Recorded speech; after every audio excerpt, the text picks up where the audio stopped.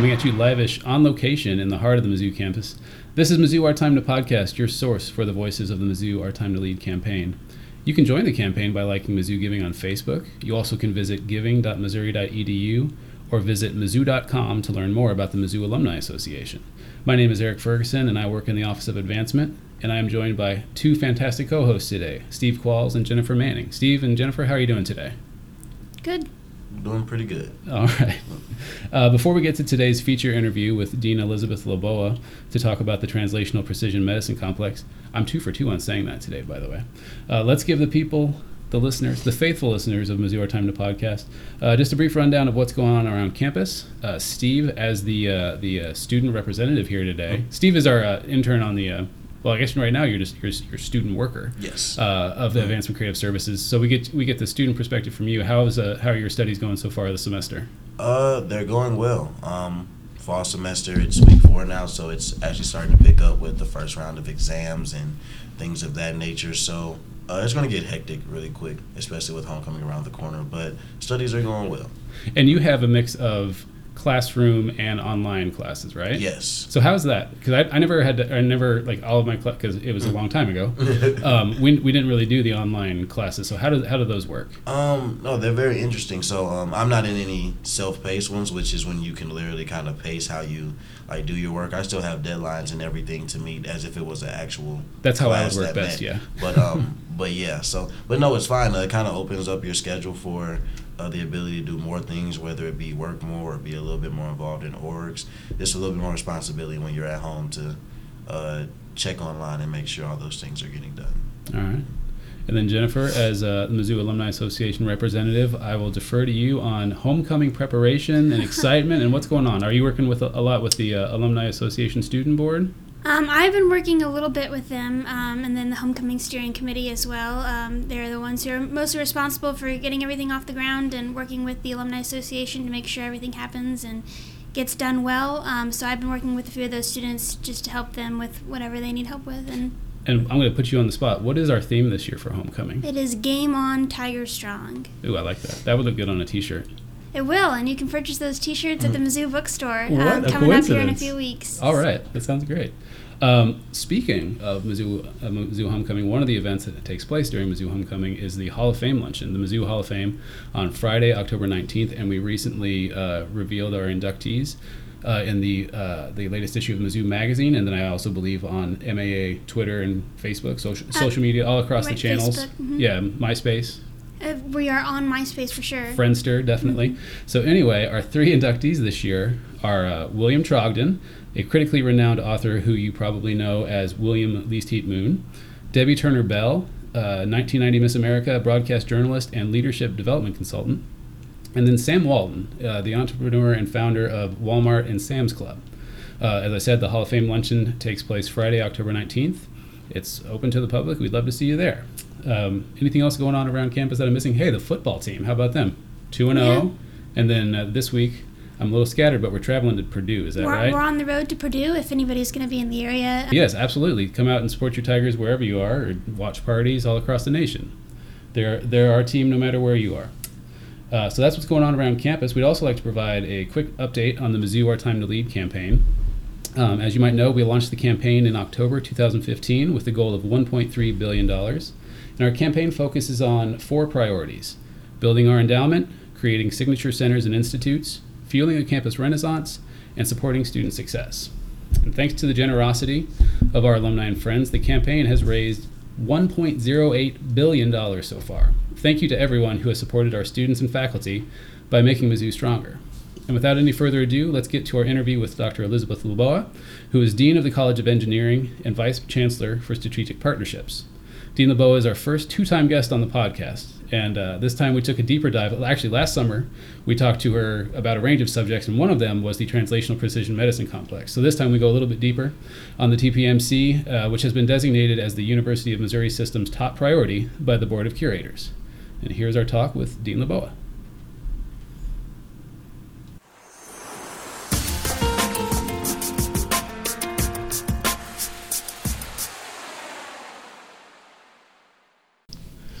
We are back on Mizzou Our Time to Podcast, and we are here with Dr. Elizabeth Laboa, Dean of the College of Engineering and newly appointed Vice Chancellor for Strategic Partnerships. Thank you for having us with you today. Thank you for having me. I'm excited to be here. So you are the first repeat guest on our show. So wow. Right there. Wow, thank you. That's pretty big. But so the last time we were here, you were in a different office during the renovations. You're in a new office with a new title. Tell me a little bit about what Vice Chancellor for Strategic Partnerships, what does that entail? Well, really, in this, the most immediate and compelling and exciting initiative I'm working on in that role is related to the Translational Precision Medicine Complex. And it really is trying to bring not just academic and academy partners together, but also industry, and really engage in a public-private approach to initiatives in the Translational Precision Medicine Complex.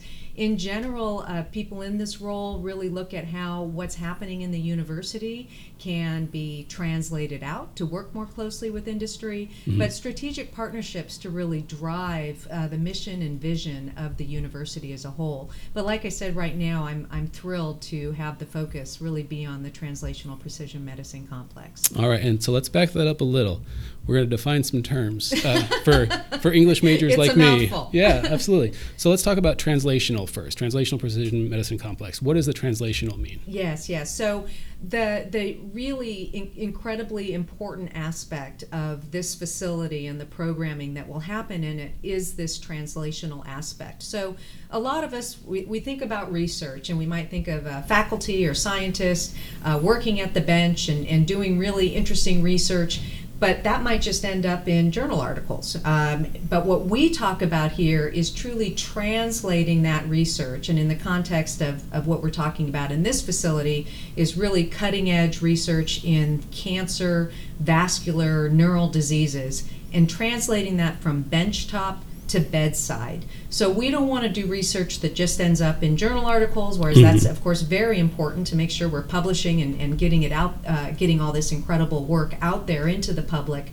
But actually, what can we truly translate to help patients? So benchtop to bedside is a lot of what is thought of in the context of translational. Okay, and then precision medicine, what does that mean? Precision medicine is truly where the future of healthcare is going. So the human genome was mapped back in the early 2000s, I think around 2002 or 2003. Well, precision medicine is looking now at an individual patient on how you treat that person as an individual. So a cheek swab to get a little bit of that person's DNA, and so that you can now actually diagnose and treat that individual based on their specific genetic makeup. But precision medicine goes beyond that. It is not just the genetics of a person, it's also what's called the epigenetics, or what's outside of the genetics. And that means your environment, your lifestyle, your diet, what else goes into you as an individual that really can drive both how a disease might occur in you, how we would treat that disease. In the context of cancer, for example, there's specific genotyping of tumors that can now come into play in how you treat a person's cancer.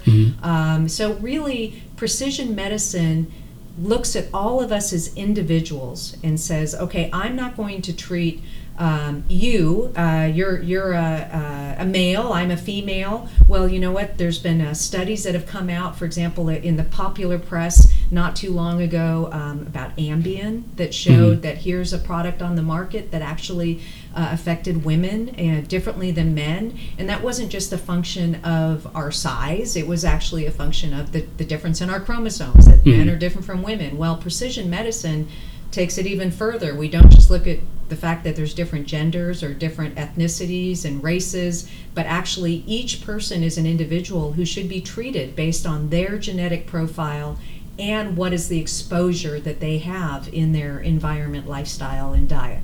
Wow. And other factors. And so these are big words. Yes. Why is Mizzou the place to tackle these big, grand challenges, as we say here at Mizzou? Well, I'll tell you, I have been so excited about the Translational Precision Medicine Complex since even before I started here as dean. The aspects of Mizzou that got me so excited about coming here were the potential and the capabilities that we have on this campus related to medical initiatives. And what do I mean by that? The biomedical innovations that can occur here are very unique because of a number of factors. So, and I'll just name a few. Sure. So, for example, we're one of only 10 universities in the country that have engineering, medicine, and veterinary medicine on the same campus. That might not sound like a big deal, but frankly, when it comes to truly doing One Health, so we can look at initiatives and health that we do for our companion animals. However, we also have at Mizzou the only NIH-funded swine center. Mm-hmm. And like it or not, we are quite similar to pigs in a lot of ways.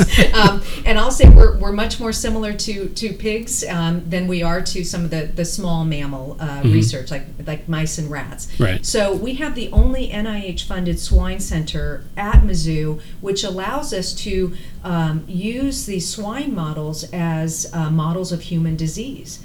We also, if we do need to go from the small animal to the large animal for some critical research, say looking in cancer or vascular neural diseases, we also have the only NIH-funded rat center in the country, and we're one of only 4 NIH-funded mouse centers in the country, and actually only 3 of those are held at universities. So we're one of only 3 university NIH-funded mouse centers. So we have these incredible capabilities on the same campus, and then when you bring in the fact that we have the MU Research Reactor. Right. Universities, the strongest university research reactor of any place in the country, which is doing unbelievable work already in radioisotopes and radiopharmaceuticals in the cancer space. So you have all these amazing capabilities and strengths on this one campus that don't exist anywhere else. You have incredible faculty in the 3 colleges I already named. I talked about or in engineering, medicine, and veterinary medicine on one campus. But then, of course, we also have groundbreaking research and world-class, I think we're 8th in the world in animal sciences, which is in the College of Agriculture, Food, and Natural Resources. Right. And then arts and sciences, we also have amazing work happening in medicinal chemistry, which of course also then ties in when we talk about truly translating precision medicine. So we have all of these colleges and schools on this one campus. We have these pockets of faculty working in these areas, but we don't have a single place where we can truly bring them all together and translate the technologies. And that's what would happen in the Translational Precision Medicine Complex. It allows these incredible faculty and scientists we already have on campus to come together, and by incorporation of these new facilities, which would include good manufacturing practices space, clean room space at levels that we don't have on campus yet, puts them all in this one location and actually allows them the ability to translate, because we would have facilities that now that would have these capabilities, but then also to recruit in these areas that we might still have, the glue to really bring these together. You can recruit the best in the world when you have a facility like the Translational Precision Medicine Complex. So we are at the hub of strengths that we need to really take off in this area and address some really critical needs in healthcare with respect to precision medicine, but also with the creation of this facility, it would allow us to recruit and retain, even the best and the brightest in the world to come here. So let's talk a little bit about the building. And I know we don't have we just haven't gotten to the point where we have a rendering yet or anything, but we have an general idea of size, timeline. I think we know what day it's going to open, right? Yes. So just talk a little bit about the timeline, about what we think in terms of space, and you've referred to good manufacturing processes, wet labs, dry labs, that kind of thing. Yes. So I think that I've heard something before about the flexibility of the space. Absolutely, yes. So we're The design and the programming process going into this facility is to make it as flexible and adaptable as possible, and with really a lot of collaborative, open collision spaces, because we Collision are spaces, looking- I like collision that. Spaces, yes, but nobody gets hurt. It's all Right, good exactly. things Yeah, that yeah, happen. yeah. Sure, yeah. So really bringing in these people from very disparate interdisciplinary backgrounds. They have different expertise and training, and so you want those collisions to happen with the people, with the engineers, with the clinicians, with the scientists, to come together to really come up with these out of the box approaches. But I'm digressing. I'm going down a Not at different all. tangential Sure. path. Let me talk a little bit about the building, which is really incredible. The plan as of right now is that this would be close to 275,000 square feet, a little Okay. bit over 274,000 square feet. It would have a basement space that would have a vivarium that would have both small animal but a really extensive space to large animal. Okay. Very advanced imaging facilities, but everything you could think of from the electron microscopy, but also likely SPECT CT or maybe PET CT, still deciding on which Okay. of those we want to do. A Titan and 7 Tesla MRI, which really, again, magnetic resonance imaging. So really allowing us to take imaging data of patients, and that can be both our human patients and our companion animal patients. This really serves Wow. not just our patient population that we're really focused on, obviously, from the human side, but also our companion animals. Mhm. And really take imaging data that can then be analyzed with really advanced big data analytics. Right. So we have this imaging space, this vivarium space in the basement, and then on this first floor there'd be some more imaging space, but also a very advanced, what's called a Cave 2, a Okay. virtual reality environment Oh, that wow. investigators, so from, again, you're thinking about these people with very different backgrounds and training. They might be clinicians working with side by side with engineers and scientists, coming in and trying to talk to each other and understand what each one is saying. If someone's saying, I want to do a very advanced coding algorithm for looking at mapping some of these genetics, and then also looping in some of this epigenetic information we have about environment and lifestyle, you can walk into this Cave 2, put on these 3D glasses, and be immersed, say, in genes, in molecules, right? And you can they can really talk to each other and collaborate in a space that is fully visual in a three-dimensional realm as they go in there. So that's the Cave 2. The GMP, or Good Manufacturing Processes space, is really what needs to happen for translation of technologies. Okay. So this is clean room space, and clean room comes in various classes. We talk about, class 100,000, 10,000, 1,000, 100, and that gets more and more sensitive.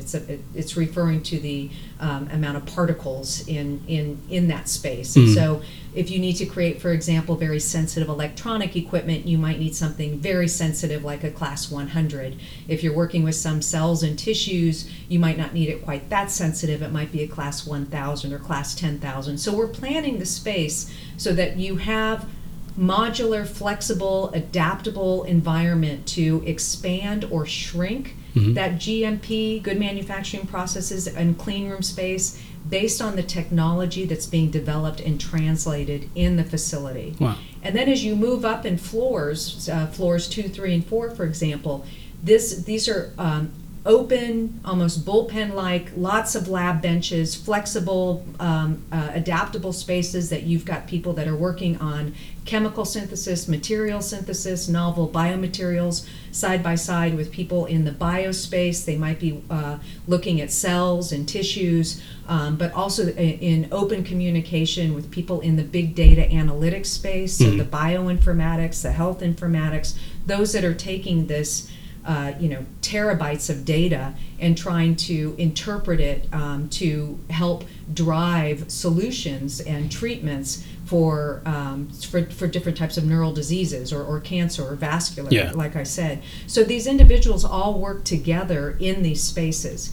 And then we also have programming for an innovation space. One floor that is open to talk to outside industry partners. Would an outside industry partner like to come in and say, I would like to lease this entire floor because I can see how the work that's happening here, I want to work really closely with you, or multiple industry partners, I want to work really closely with you to translate these technologies, to come up with the next chemotherapeutic, for example. Sure. So it's an incredible facility, but again, very flexible and adaptable, where scientists, principal investigators will move in and out as research questions grow and evolve, as priorities change, as new technology and information is gained. As we learn more, then it's fully adaptable. It is not owned by a department or by a college that says this is my space. It's not an individual PI.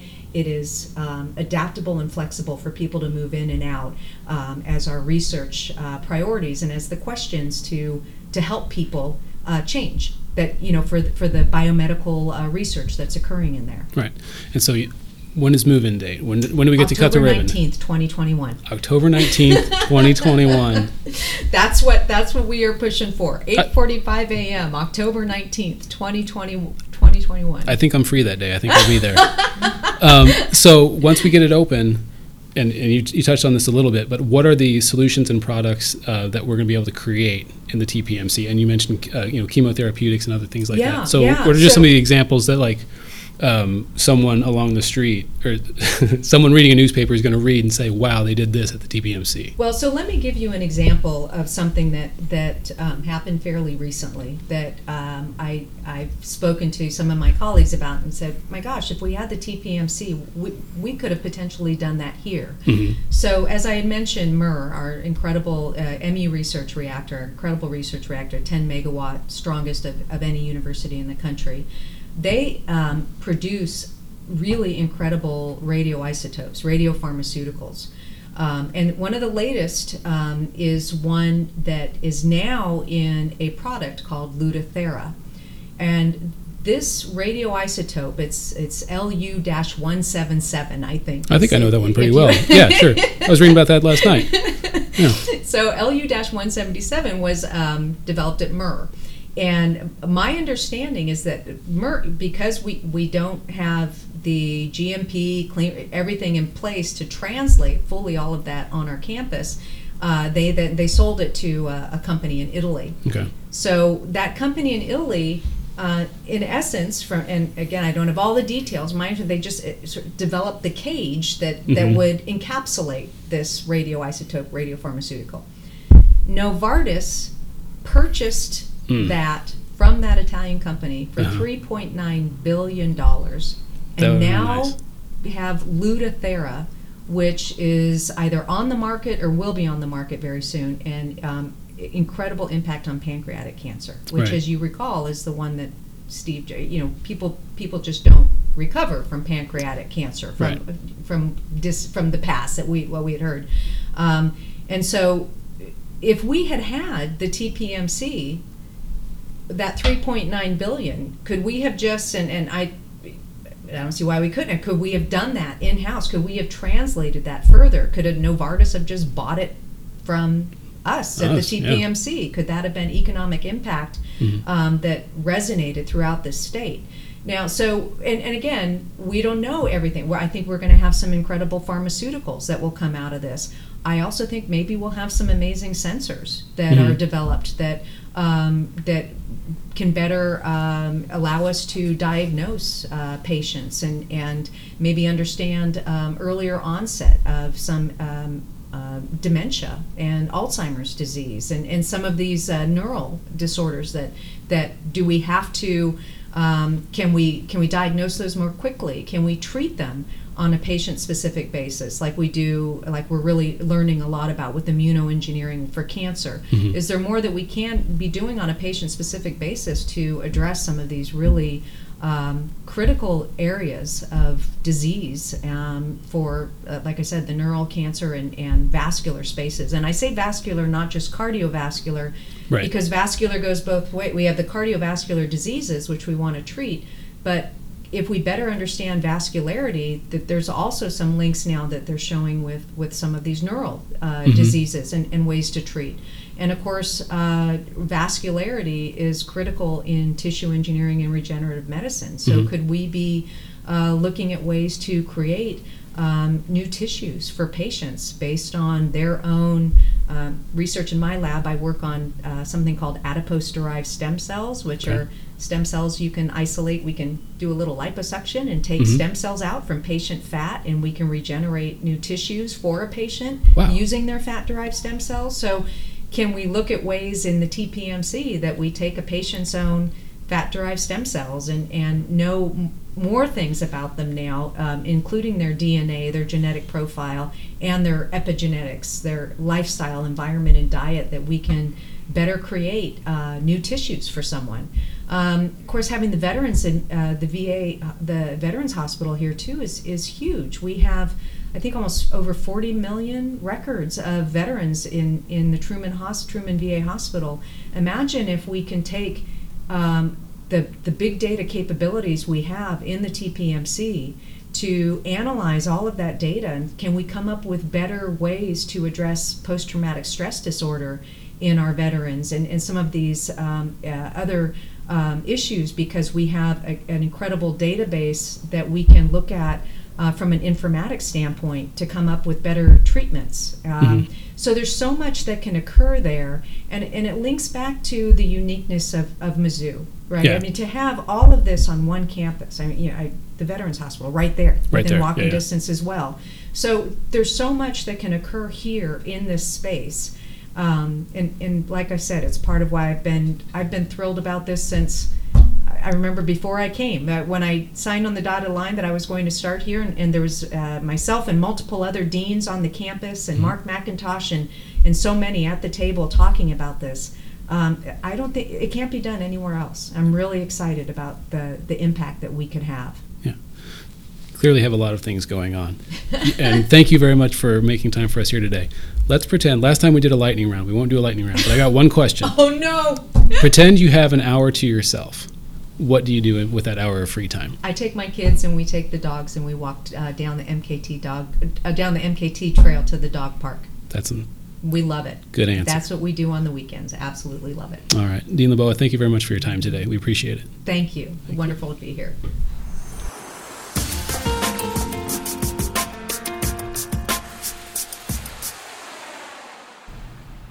Welcome back to Studio 109. Wow, that sounds extremely weird. Definitely used to saying 306D. But, however, thank you again to Dean LeBoa for joining us. Before we wrap up, we want to give a couple of quick plugs.